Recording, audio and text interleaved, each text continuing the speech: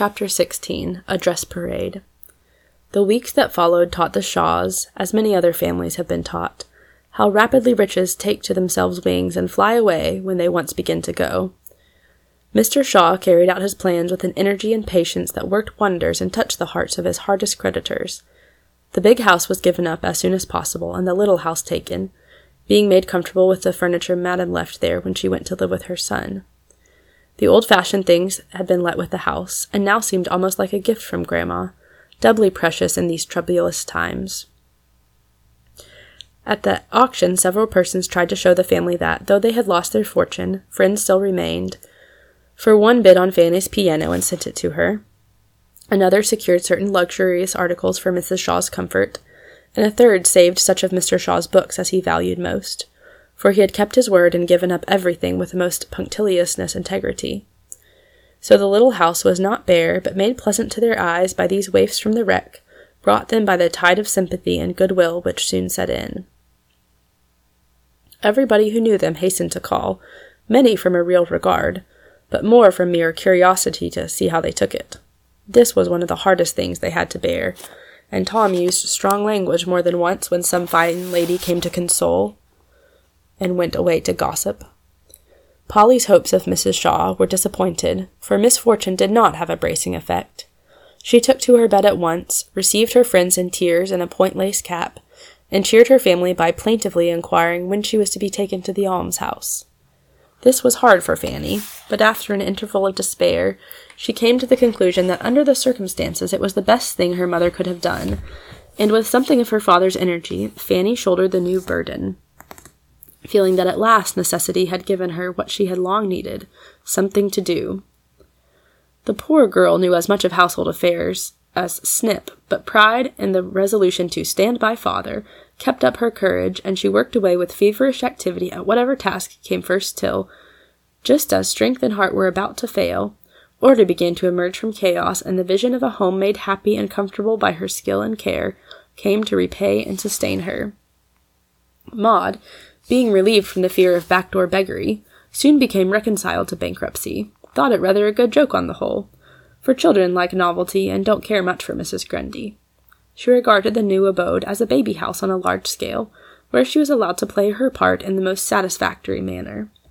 From the moment when, on taking possession of the coveted room, she opened the doors of the three-cornered closet and found a little kettle just like Polly's standing there, she felt that a good time was coming for her, and fell to dusting furniture, washing caps, and making toast, the happiest, fussiest little housewife in the city.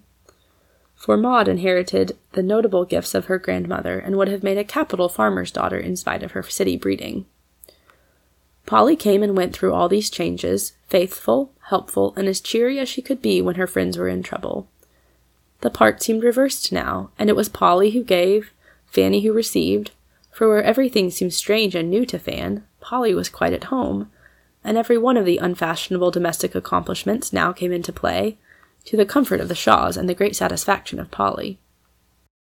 She could not do enough to prove her gratitude for former favors, and went toiling and moiling about, feeling that the hardest, most disagreeable tasks were her especial duty. In the moving, nothing suited her better than to trot up and down lugging heavy things, to pound her fingers black and blue nailing carpets and curtains, and the day she nearly broke her neck tumbling down the cellar stairs, in her eagerness to see that Mrs. Shaw's wine was rightly stored. She felt that she was only paying her debts, and told Tom she liked it when he picked her up looking as grimy as a chimney sweep. "You can turn your hand to anything, you clever girl, so do come and give me some advice, for I am in the depths of despair," said Fanny when the maid-of-all-work, as Polly called herself, found a leisure hour. "What is it? Moths in the furs, a smoky chimney, or smallpox next door?" asked Polly as they entered Fan's room, where Maud was trying on old bonnets before the looking-glass. "Actually, I have nothing to wear," began Fan impressively. "I've been too busy to think or care till now, but here it is nearly May, and I have hardly a decent rag to my back. Usually, you know, I just go to Mrs. O'Grady and tell her what I want. She makes my spring wardrobe, Papa pays the bill, and there I am. Now I've looked into the matter, and I declare to you, Polly, I'm frightened to see how much it costs to dress me." "Not so much as some girls I know," said Polly encouragingly. "Perhaps not, for I have a conscience, and taste is economy sometimes, but really, Polly, I haven't the heart to ask Papa for a cent just now, and yet I must have clothes." You are such a genius for planning and working wonders that I throw myself upon you and ask, how shall I make a spring wardrobe out of nothing? Let me see the nothing before I advise.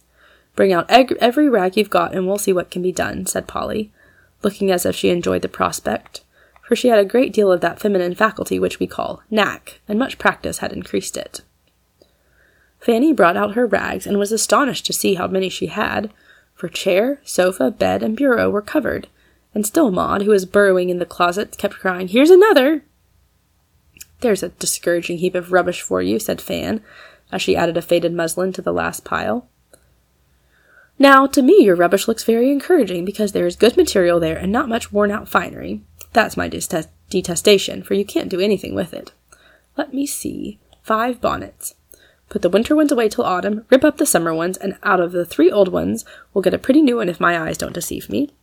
"I'll rip. Then do let me see you make a bonnet. It must be so interesting," said Maud, whipping out her scissors and eagerly beginning to reduce a shabby little bonnet to its original elements. "Now the dresses," continued Polly, who had rapidly sorted out the piles. "Will you have the goodness to look at this?" said Fan, holding up a grey street suit faded past cure. Polly whisked it wrong side out, and showing the clean, bright fabric, said with a triumphant wave, "Behold your new suit. Fresh trimming and less of it will finish you off as smart as ever." "I never wore a turned dress in my life. Do you suppose people will know it?" said Fan, doubtfully. "What if they do? It won't hurt you. Not 1 in 100 will ever think anything about your dress except that it's pretty. I've worn turned and dyed gowns all my days, and it don't seem to have alienated my friends or injured my constitution." "That it hasn't. I'm a goose, Polly, and I'll get over the feeling that it's sort of disgraceful to be poor and have to economize. We'll turn the grey and I'll wear it bravely. Then it will be more becoming than ever. Oh, here's the pretty violet silk. That will make a lovely suit," cried Polly, going on with the review. "I don't see how 2 draggled skirts and a stained waist can be transformed into a whole rig," said Fan, sitting on the bed with her garments strewn about her in various attitudes of limp despondency. "Well, ma'am, my plan is this," began Polly, imitating Mrs. O'Grady's important tone and bad grammar. "Gores is out and plaits is in. Therefore, as the top of this skirt is quite fresh, we will take off the ruffles, turn it upside down, and leave it plain. The upper skirt will be made scanter and finished with a frill. Then the waist can be refreshed with the best parts of these wide flounces, and out of those new bits we will concoct a hat. The black lace Maud has just taken off the green one will do to edge the violet, and with your nice silk mantilla you are complete, don't you see?"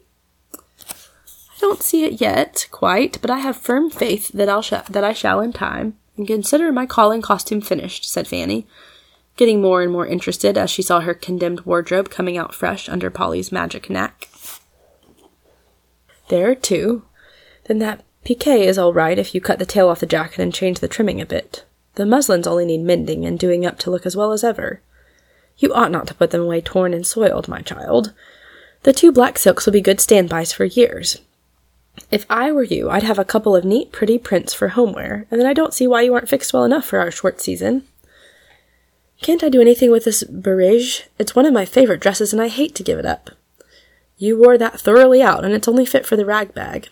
Yes, it was very pretty and becoming, I remember, but its day is over." Fanny let the dress lie in her lap a minute as she absently picked at the fringe, smiling to herself over the happy time when she wore it last, and Sydney said she only needed cowslips in her lap to look like spring. Presently she folded it up and put it away with a sigh, but it never went into the rag bag, and my sentimental readers can understand what saved it. "The ball dresses had better be put nicely away till next year," began Polly, coming to a rainbow-colored heap. "My day is over. I shall never use them again. Do what you like with them," said Fan calmly. "Did you ever sell your cast-off finery, as many ladies do?" asked Polly. "Never. I don't like the fashion. I give it away or let Maud have it for tableau. I wonder if you would mind my telling you something Belle proposed?" "If it's an offer to buy my clothes, I should mind," answered Fanny sharply. "Then I won't," and Polly retired behind a cloud of arsenic green gauze, which made her look as if she had the cholera. "If she wanted to buy that horrid new gooseberry-colored gown, as Tom calls it, I'd let her have it cheap," put in Maud, who was of a practical turn. "Does she want it, Polly?" asked Fan, whose curiosity got the better of her pride. "Well, she merely asked me if I thought you'd be mortally offended if she offered to take it off your hands, as you've never worn it. You don't like it. In another season it will be all out of fashion, said Polly from her verdant retreat. What did you say? I saw she meant it kindly, so I said I'd ask. Now, between ourselves, Fan, the price of that dress would give you all you'd want for your spring fixings. That's one consideration. And here's another, which may have some weight with you, added Belle slyly. Trix told Belle she was going to ask you for the dress, as you wouldn't care to wear it now. That made Belle fire up and say it was a mean thing to do without offering some return for a costly thing like that. And then Belle said, in her blunt way, I'll give Fan all she paid for it, and more, too, if it will be any help to her. I don't care for the dress, but I'd like to slip a little money into her pocket, for I know she needs it and is too good to ask dear Mr. Shaw for anything she can get on without. Did she say that? I'll give her the dress and not take a penny for it, cried Fan, flushing up with mingled anger towards Trix and gratitude toward Belle. That won't suit her. You let me manage it, and don't feel any shame or anxiety about it. You did many a kind and generous thing for Belle when you had the power, and you liked to do it. Now let her pay her debts and have the same pleasure. If she looks at it in that way, it makes a difference. Perhaps I'd better. The money would be an immense help, only I don't quite like to take it. Kings and queens sell their jewels when times are hard or they get turned off their thrones, and no one thinks it anything amiss, so why need you? It's just a little transaction between two friends who exchange things they don't want for things which they do, and I'd do it if I were you. We'll see about it, said Fan, privately resolving to take Polly's advice. If I had lots of things like Fan, I'd have an auction and get all I could for them. Why don't you? Asked Maud, beginning on her third bonnet. We will, said Polly, and mounting on a chair, she put up, bid in, and knocked down Fan's entire wardrobe to an imaginary group of friends, with such droll imitations of each that the room rang with laughter.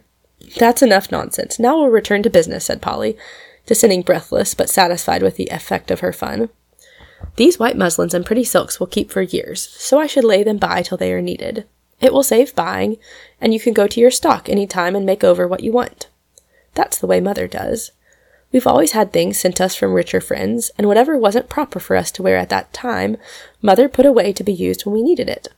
Such funny bundles as we used to have sometimes. Odd shoes, bonnets without crowns, stockings without heels or toes, and old finery of all sorts. We used to rush when a bundle came and sit round while Mother opened it. The boys always made fun of the things, though they were as grateful, really, as any of us. Will made a verse one day, which we thought pretty well for a little chap. To poor country folks who haven't any clothes, rich folks to relieve them send old lace gowns and satin bows. I think that Will is going to be as nice a poet as Mr. Shakespeare, remarked Maud in a tone of serious conviction. He already is a Milton, but I don't believe he will ever be anything but a poet in name, said Polly, working away while she talked. Didn't your mother ever let you wear the nice things that came? Asked Maud. No, she thought it wasn't the thing for a poor minister's girls to go flourishing about in second-hand finery. So she did what I'm doing now, put away what would be useful and proper for us by and by, and let us play with the shabby silk bonnets and dirty flounced gowns.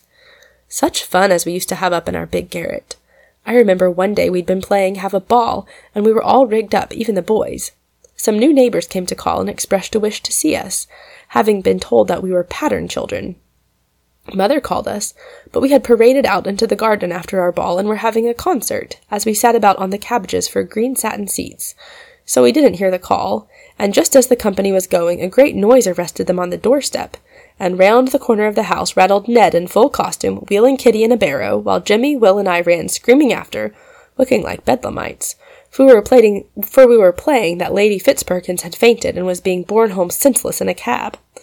I thought Mother would kill herself with laughing, and you can imagine what a fine impression the strangers received of the model children.